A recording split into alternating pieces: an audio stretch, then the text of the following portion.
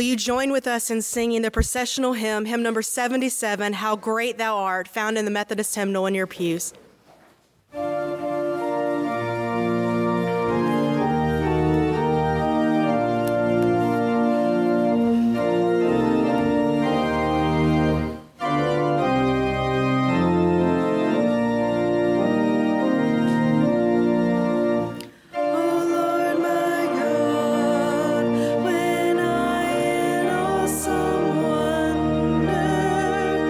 Consider all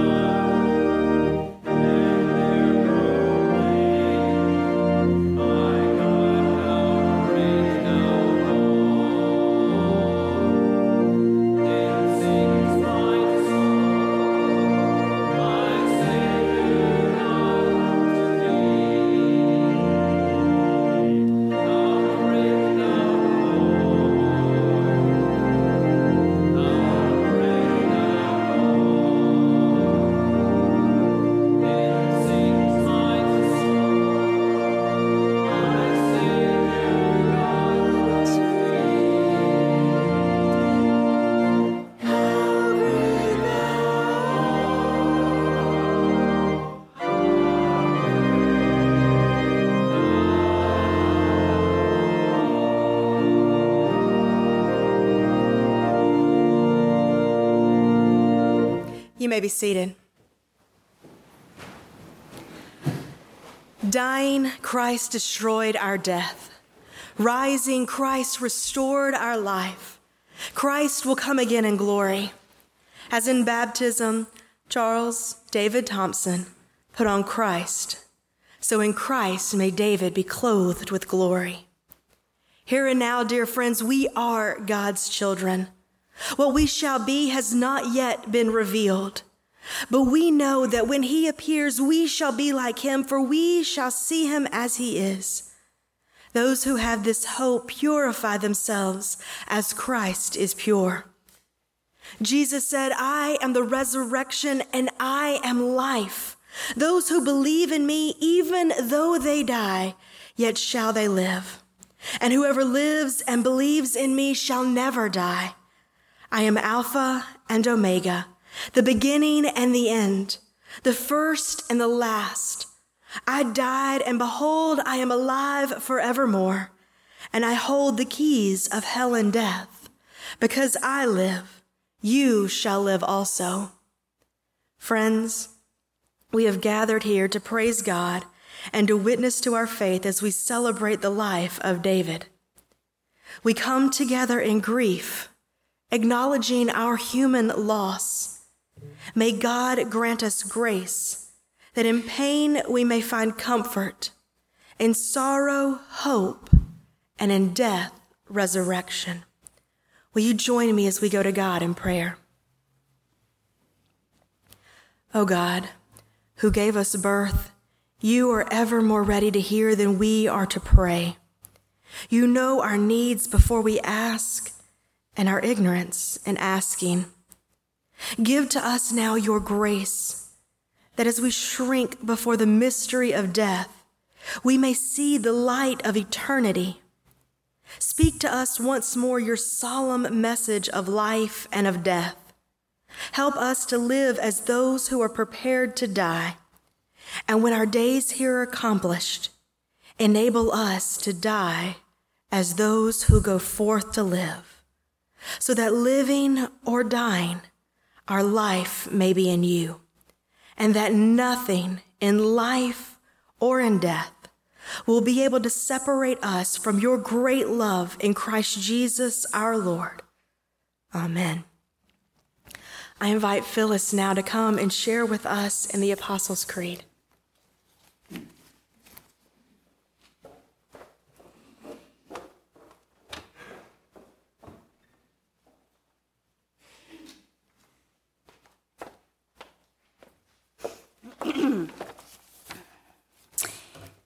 It was during an away game some years ago that David and I visited a chapel on our opponent's campus.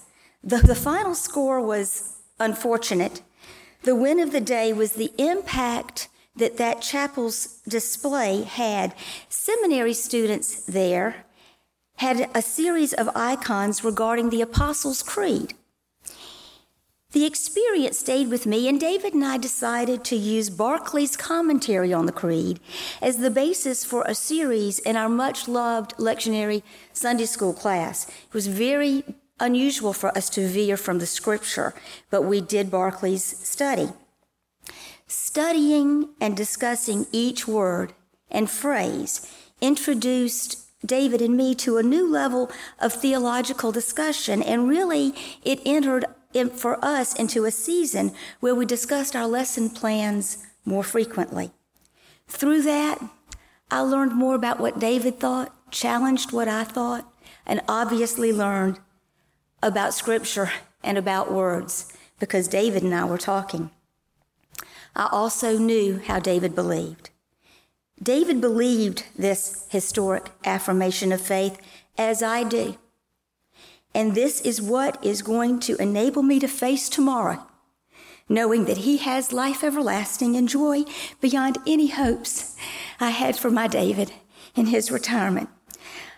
I invite you to join me in reciting this Apostles' Creed.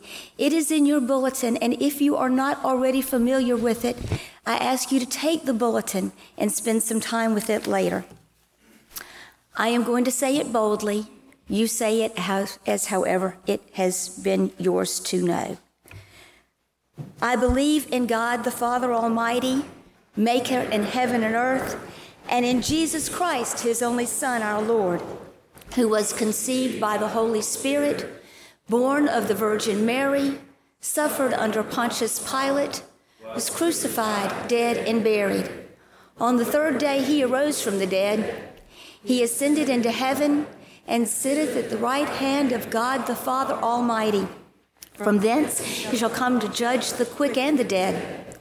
I believe in the Holy Spirit, the Holy Catholic Church, the communion of saints, the forgiveness of sins, the resurrection of the body, and the life everlasting. Amen.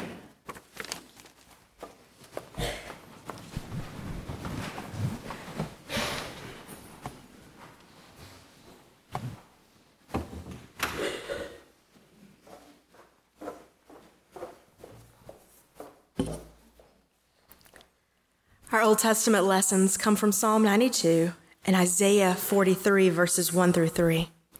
Would you hear now the word of God? It is good to give thanks to the Lord, to sing praises to your name, O Most High, to declare your steadfast love in the morning and your faithfulness by night, to the music of the lute and the harp, to the melody of the lyre. For you, O Lord, have made me glad by your work. At the works of your hands I sing for joy. How great are your works, O Lord! Your thoughts are very deep. The dullard cannot know. The stupid cannot understand this. Though the wicked sprout like grass and all evildoers flourish, they are doomed to destruction forever. But you, O Lord, are on high forever. For your enemies, O Lord, for your enemies shall perish. All evildoers shall be scattered. But you have exalted my horn like that of the wild ox. You have poured over me fresh oil. My eyes have seen the downfall of my enemies. My ears have heard the doom of my assailants. The righteous flourish like the palm tree and grow like a cedar in Lebanon. They are planted in the house of the Lord. They flourish in the courts of our God. In old age, they still produce fruit. They are always green and full of sap, showing that the Lord is upright. He is my rock, and there is no unrighteousness in him. And then our text from Isaiah. But now thus says the Lord, he who created you, O Jacob, he who formed you, O Israel, do not fear, for I have redeemed you. I have called you by name. You are mine. When you pass through the waters, I will be with you. And through the rivers, they shall not overwhelm you. And when you walk through the fire, you shall not be burned, and the flames shall not consume you. For I am the Lord your God, the Holy One of Israel, your Savior. I give Egypt as your ransom, Ethiopia and Seba in exchange for you. Our next hymn is Be Still, My Soul, hymn number 534 in your hymnal. Will you stand as you're able and join us as we sing?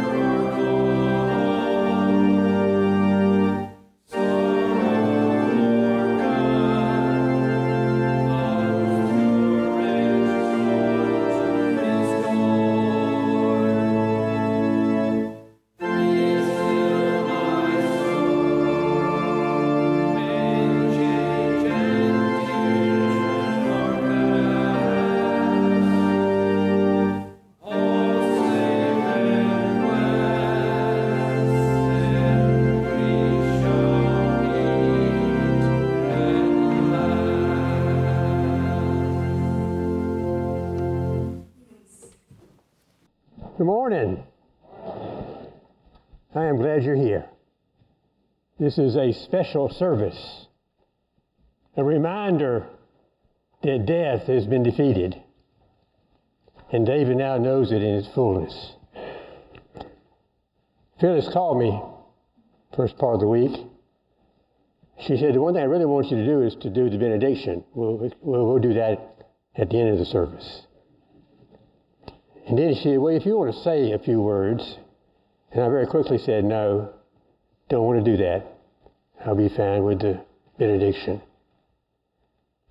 But as we moved through the rest of the week, it became very heavy on my heart that I needed to do this. And I'm doing this for Phyllis and David. Because you see, they're one. Their life is experienced as one. Now, when we moved here, we moved in the year 2000. We moved into Pittman Park, and right down the boulevard, the house is not far, and David and Phyllis were just a few houses further over. So we were close, got to be close. And the first story I want to tell you has to do with football. If you didn't know, David and Phyllis were football fans. I don't know if they're quite compared to me, but they're close. And they overwhelmed us because they called up and invited Matthew and I to go to the football game, the first game of the season. And guess who they were playing? Georgia. So that means traveling to Athens, Georgia. It had been a while since I had been to Athens, so we decided that'd be good. Matthew, our son, at that moment was a Georgia fan. I mean, a Georgia fan. So that was early in the summer. It came to September. Football season is now at the start. And of course, the first game, we had to travel to Athens. Matthew was overwhelmed. He was so excited about going to the football game. And we got to where the bus was going to leave, and we walked on the bus, and I was wearing blue, but he was red and black. He stood out on that bus because he was the only one in red and black. I will tell you, he is now a Georgia Southern fan. He lives here. He lives and dies Georgia Southern sports. The other story I wanted to share with you is one of the unbelievable things that happened here at Pittman Park while I was here. And I was sort of involved in that. Many people didn't even know what was going on. About halfway through my ministry, I was at that point a lectionary preacher. So every week I would preach something from the lectionary. And I don't know how it worked out, but David and Phyllis and I decided I started teaching in lectionary Sunday school class. And we met across the hall from the main office. And you could probably see 10 or 12 people if you stuck them in there with a shoehorn. So we started. And it grew to that 10 and 12, and that was kind of the number we would have. And it was a good group. A really great group of people. I grew to love that class because talking to lectionary allowed me to get that in my mind.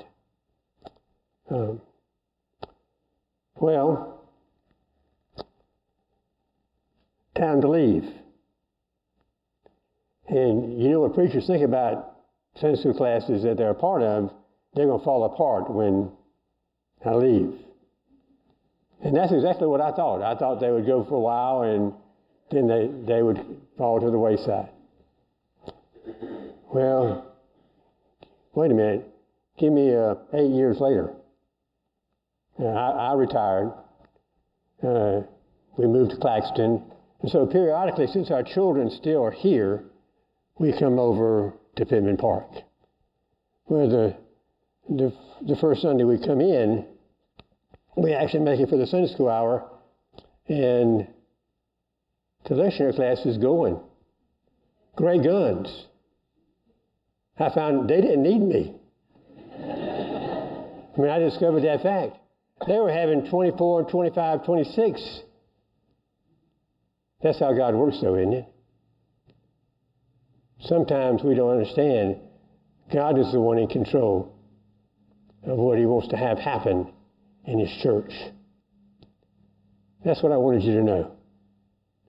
God worked through David and Phyllis and gave us a gift that we ever so often come over from Claxton and participate in, because it warms my very soul to know that something I had a part of starting is still going strong. They don't need me. They got each other. And that's the power of the church, isn't it? That's what David knew.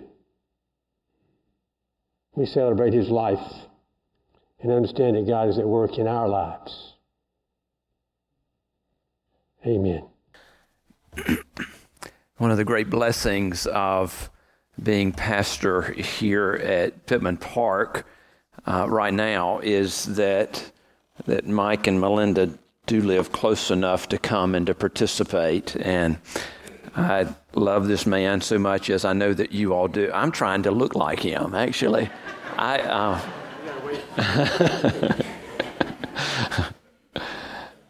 Mike, I have such respect for you, and I am so grateful that not only you set that class in motion, but that you get to participate in that class as well.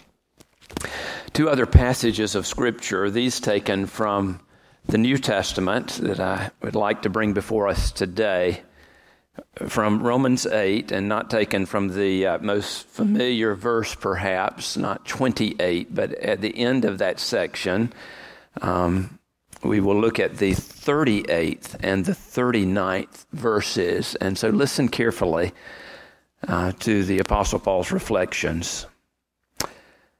For I am convinced that neither death, nor life, nor angels, nor rulers, nor things present, nor things to come, nor powers, nor height, nor depth, nor anything else in all creation will be able to separate us from the love of God in Christ Jesus our Lord.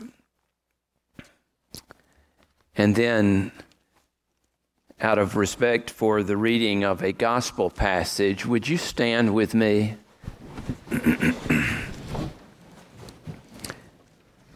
As I read from John chapter 20, an encounter that Jesus had with the disciple Thomas, the 24th through the 29th verses.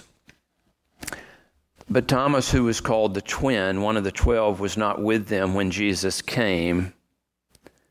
So the other disciples told him, "We have seen the Lord."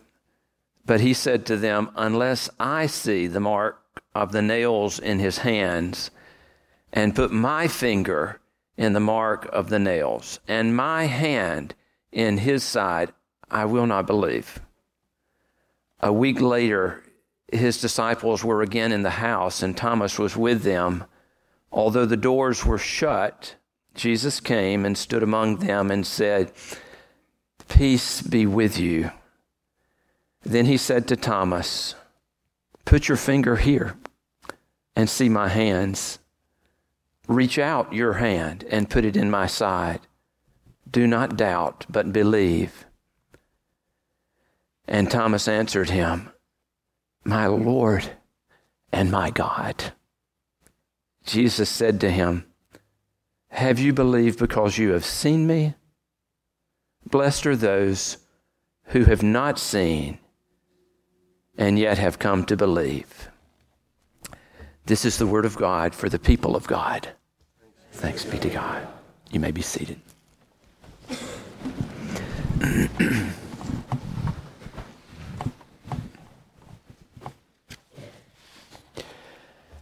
We are here to celebrate the life of David Thompson and to remember the goodness of God that surrounds us in life and in death.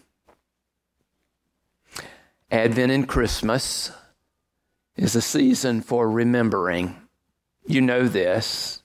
You may have been at such a hectic pace that you were not conscious on the surface, but in your interior being, you know that this is a season for remembering, a season for searching out our story in the midst of the meta story, the larger truth that we find both in Scripture and our personal encounters with God. It can be a time that is filled with much joy. Let me tell you, my house right now is invaded with grandchildren. And it is a place of joy, not constantly, but it is a place of joy. But it also, as some of you are very aware, this is a season that can be filled with sorrow. I find it interesting that more and more churches are gathering on the longest night of the year. You may have seen some marquees with the words of invitation, "Join us for our Blue Christmas," which would have been held on December the 21st, the night of the 21st, which wraps itself into the morning of the 22nd. It is a hedge against darkness to come together in prayer. You know that, don't you?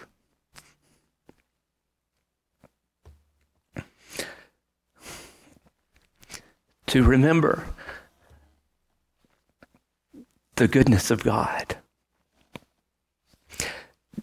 David died on the longest night of the year. And I have not yet fully accepted it.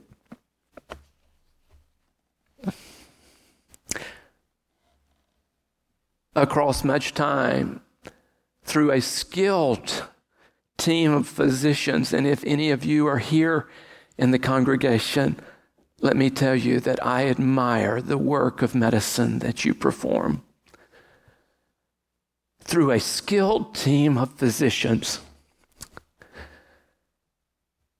and an incredible personal tenacity and resilience in a man named David. And the grace of God,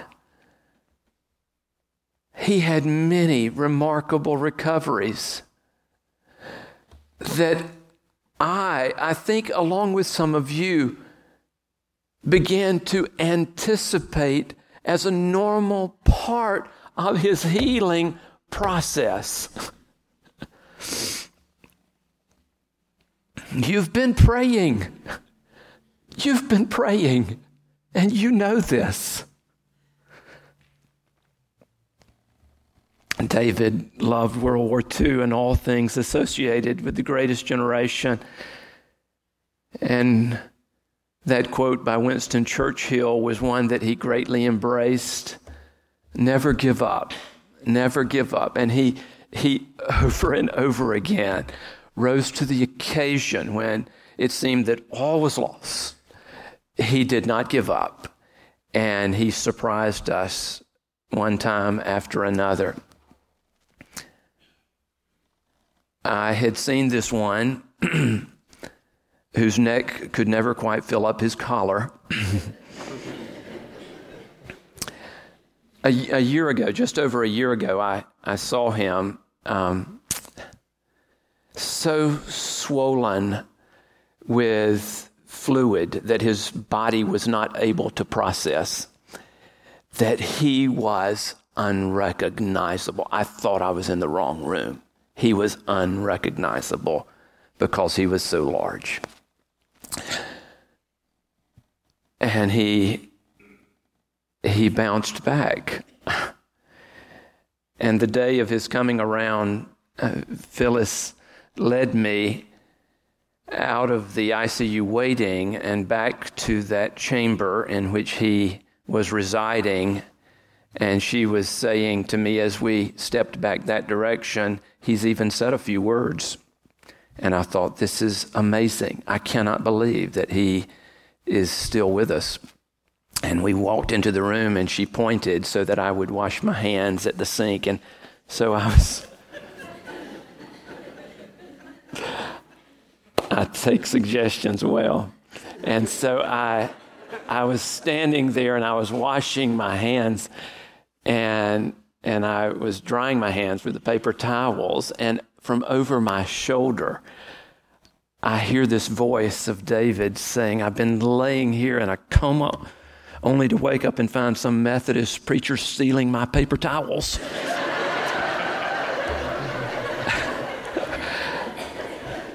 And I was so delighted. I could not get over it when I turned around and he was looking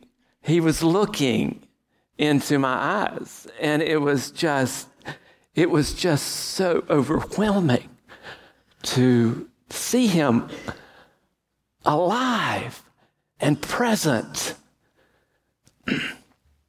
What wit he had. It was just 3 weeks ago when he made one of his astounding, and now we say, and last recoveries.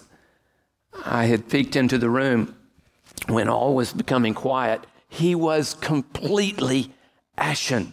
I have never seen anyone more ashen than David was at that moment.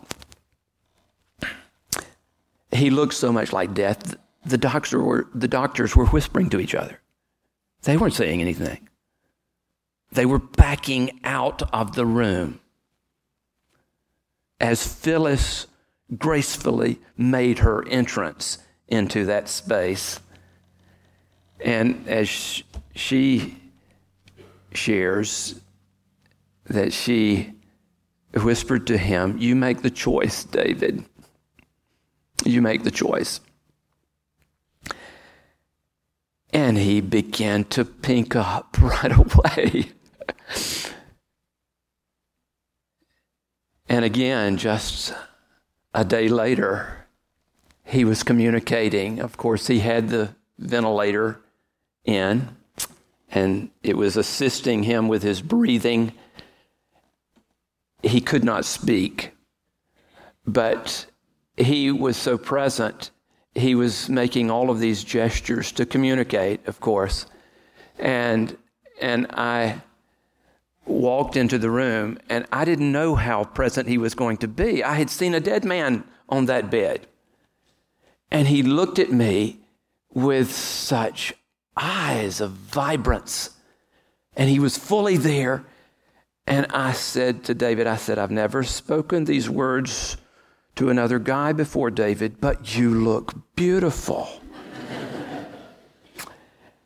And he looked at me, and he cocked his head and shrugged his shoulders as if to say, what can I say, what can I say? Always witty. In Isaiah, this passage that we considered just a few moments ago, there are these words that are an encouragement to me. When you pass through the waters, I will be with you.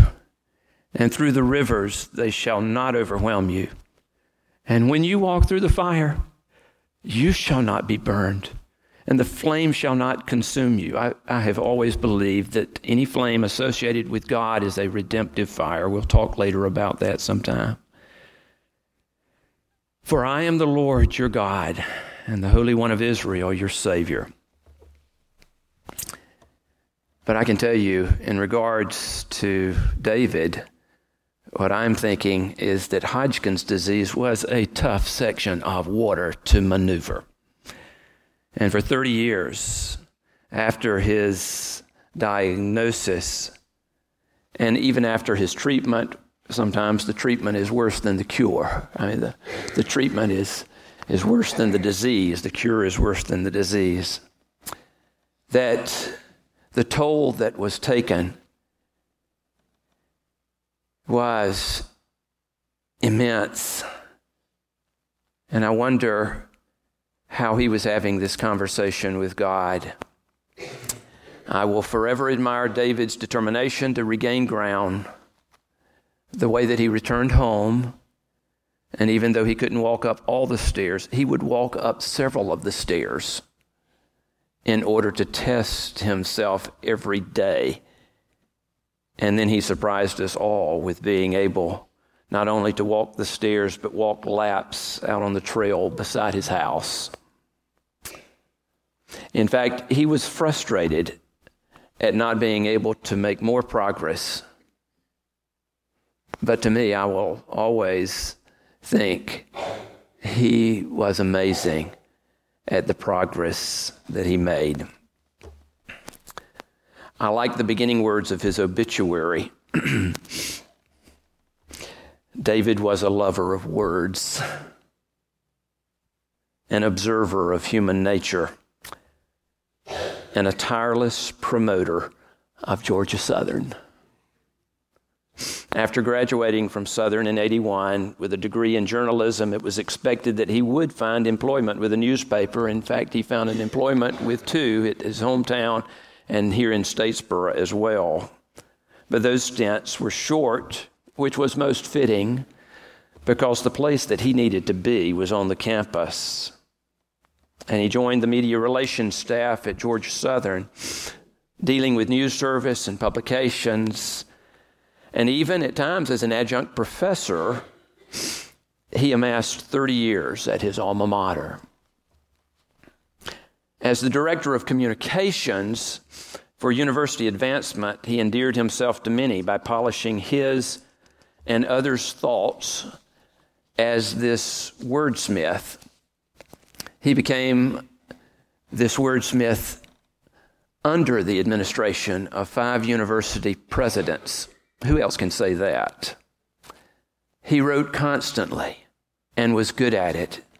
And even in retirement, which is a hard thing to do, especially when you live so close, he had been asked to come back and to assist with particular projects. I wonder which of his projects was his favorite.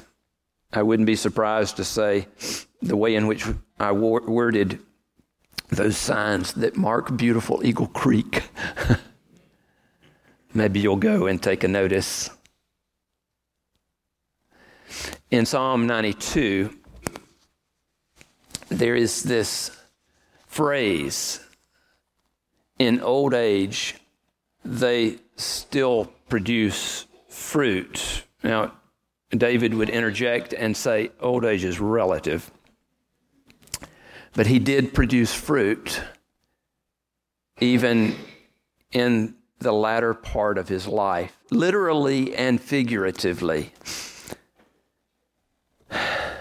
David loved his time outside in the yard. He loved his plants. He spoke to his plants. He was an au pair to his plants, tending the blooms and the fruit in their seasons. Even now, he would regale all of us with the fact that he has lemons growing on one of his trees beside the hearth. And the other one, which does not look in very good condition at all, he actually had said, give it some more time. He particularly delighted in lemons, Ponderosa, Myers, Citrons. but his idea of never giving up ran deep within him. Part of the fruit that he bore was wisdom. David was a thinker, and if any of you have had conversations with him, you knew this. As Phyllis puts it, he knew what he thought. And for some people, that would mean that he was inflexible, but he was not inflexible. It was just that he had thought so much to consider what was before him. He did develop his ideas very well.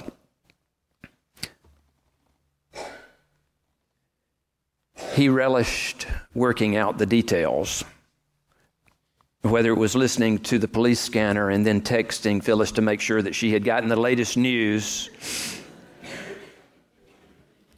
whatever it may be.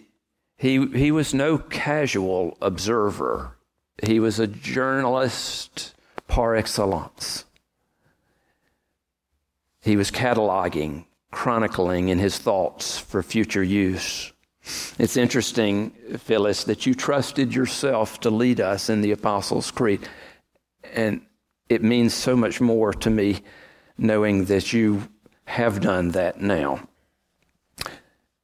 In his reflections on the Apostles' Creed, he dealt with the words in particular and believed that somehow the Holy Spirit had gotten the short shift in the midst of these words of faith. There's not much mention.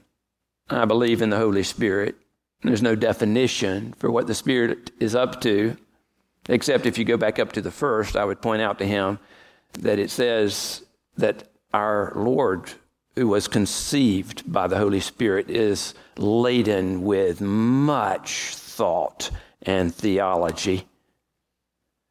I love the idea that he was living deeply.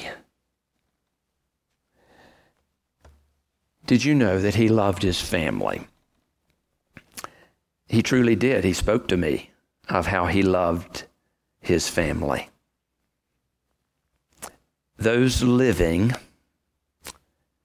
and those who have gone before. And of course, Phyllis, most of all, 36 years of marriage. Phyllis, I've heard you say that David is your life and breath. Did you know that that works both ways?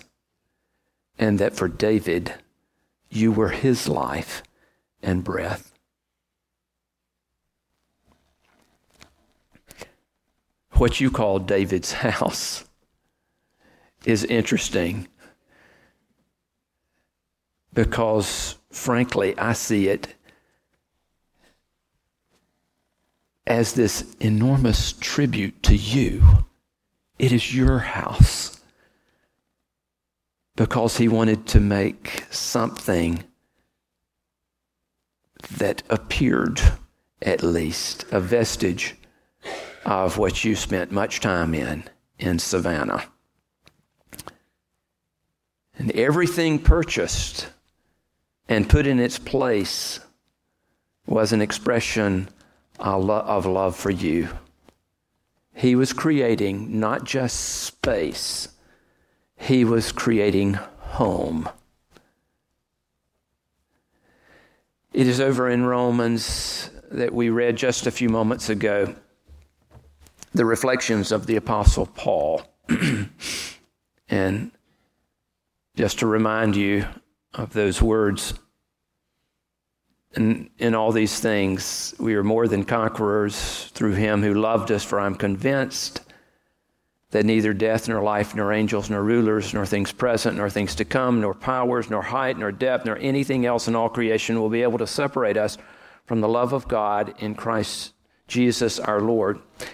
Is incredibly important for us to remember, because it speaks to us not so much of our love toward God, which is important. It reminds us of God's love toward us. This is something that you and I cannot, we will never be able to undo.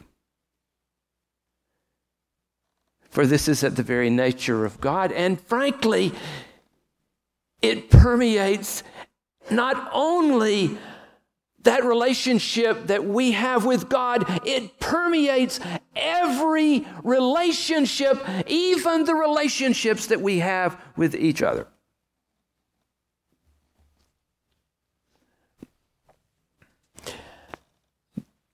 David loved his church.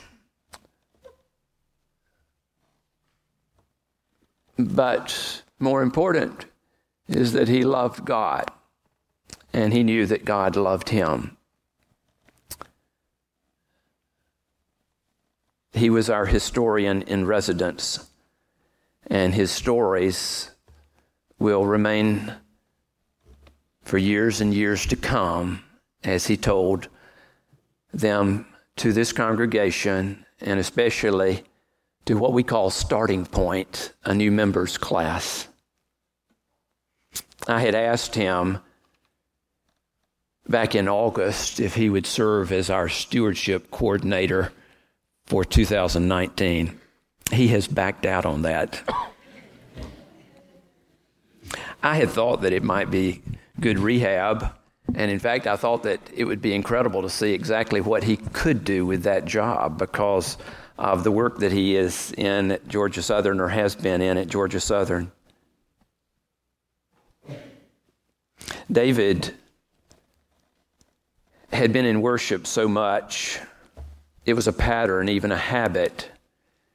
And he had the good grace of coming to tell me at one point, a couple of years ago, he said, "I'm going to take a short hiatus." I said, "What?" He said, "From worship." He said, "It has nothing to do with you." He said, "It has a lot to do with me." He said, "You won't see me here for a while." He said, "I'll come back." He was taking a sabbatical. Some people take a sabbatical and never come back. He came back. A thinking man's sabbatical. Some of you knew that David grew up in St. Mary's, just a stone's throw from the marsh. And you've got Cumberland Island and Jekyll Island and St. Simon's Island, but it's all the same marsh. It's all the same marsh. And it comes to me, I wonder how well he might have known that poem by Sidney Lanier, because as I've reviewed it, there are so many connections with his life, not just the familiar part of that poem, but the earlier lines. And if David were here, and by the way, I think he is here. I would say, "David, sit down. I want to read this to you." I would have to call him in from outside because he would be wandering around and checking out the plants there. And when I finally got his attention, I would say, "David, sit down. I want to read this to you." And he would say something, I'm sure, "Nag, nag, that's all you preachers ever do." I would say, "Just listen." And I would read to him those timeless words, "The wide sea marshes of Glen, beautiful glooms, soft dusks in the noonday fire, wildwood privacies, closets of lone desire, chamber from chamber parted with wavering auras of leaves, cells for the passionate pleasure of prayer to the soul that grieves,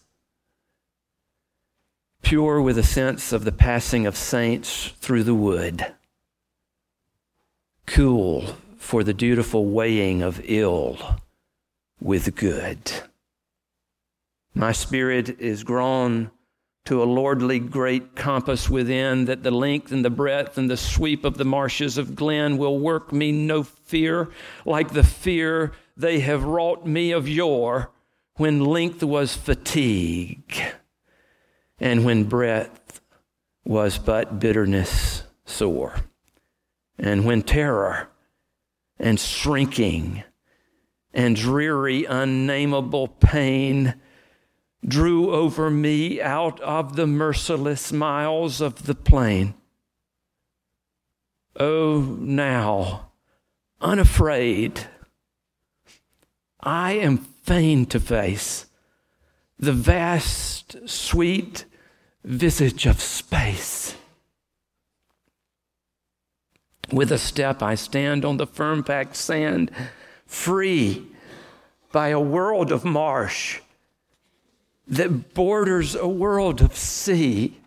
Oh, what is abroad in the marsh and the terminal sea?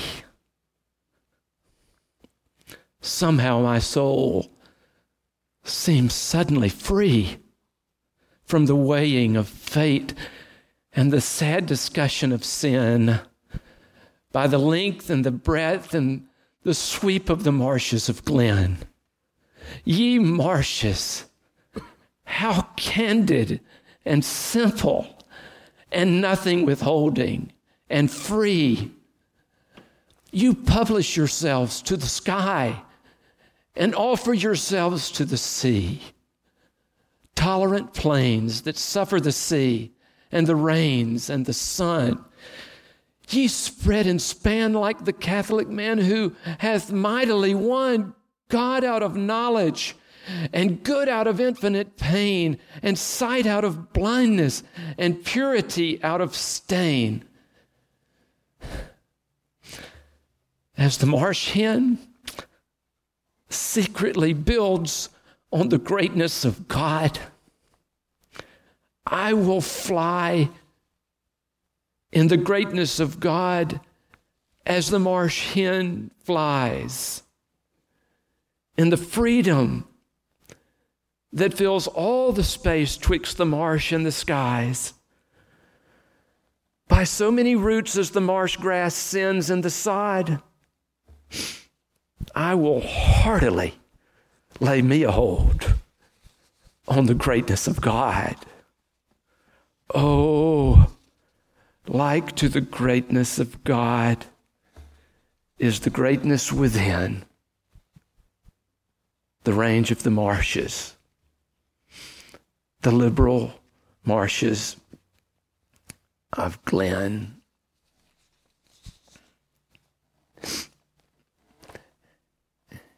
You would never know it, but in our fellowship hall, there is some graffiti that David put there. When the building was new to the point that the flooring had not even been put in place, he joined with many other members who inscribed with magic marker or paintbrush on the floor words of prayer and words of scripture. The passage of scripture that David inscribed there,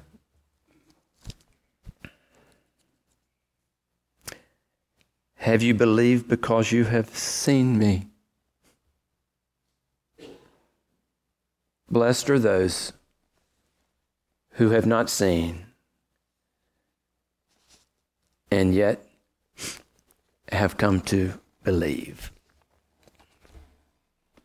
What a foundation that is. What a foundation.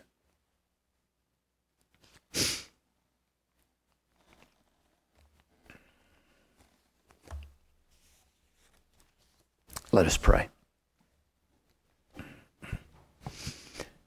God of love, we thank you for all with which you have blessed us even to this day, for the gift of joy and days of health and strength, and for the gifts of your abiding presence and promise in days of pain and grief.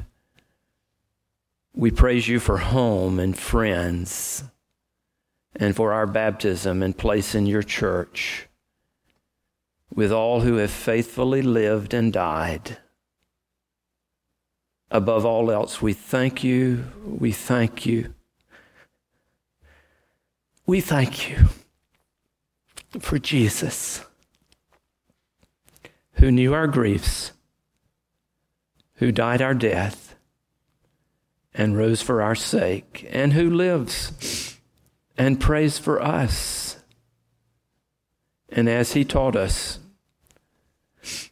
so now we pray. Our Father, who art in heaven, hallowed be thy name. Thy kingdom come, thy will be done, on earth as it is in heaven. Give us this day our daily bread, and forgive us our trespasses, as we forgive those who trespass against us. And lead us not into temptation, but deliver us from evil. For thine is the kingdom, and the power, and the glory, forever. Amen.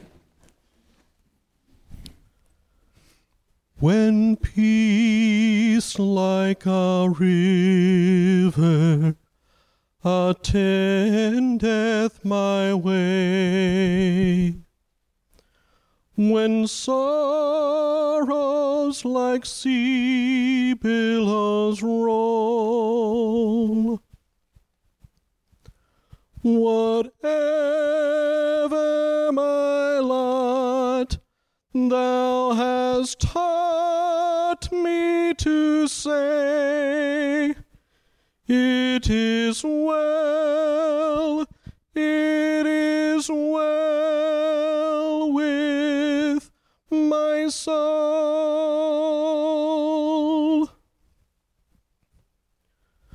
Though Satan should buffet, though trials should come, let this blessed assurance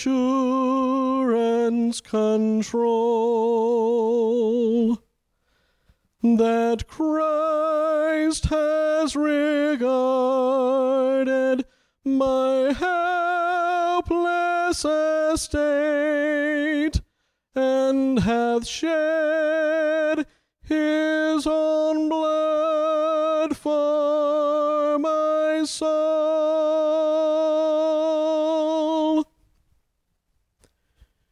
It is well with my soul.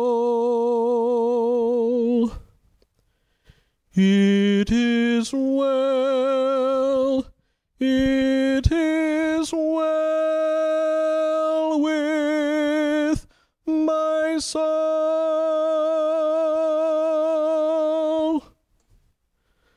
And Lord, haste the day when my faith shall be sight, the clouds be rolled back as a scroll,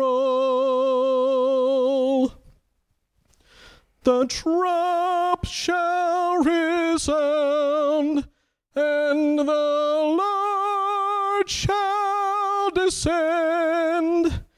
Even so, it is well with my soul.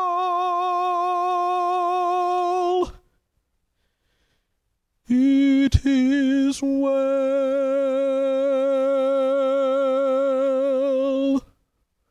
with my soul.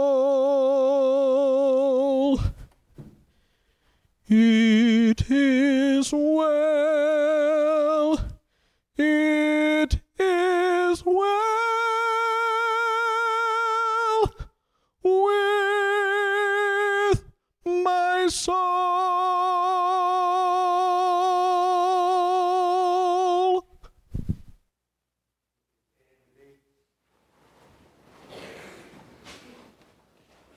Heads held high, eyes open.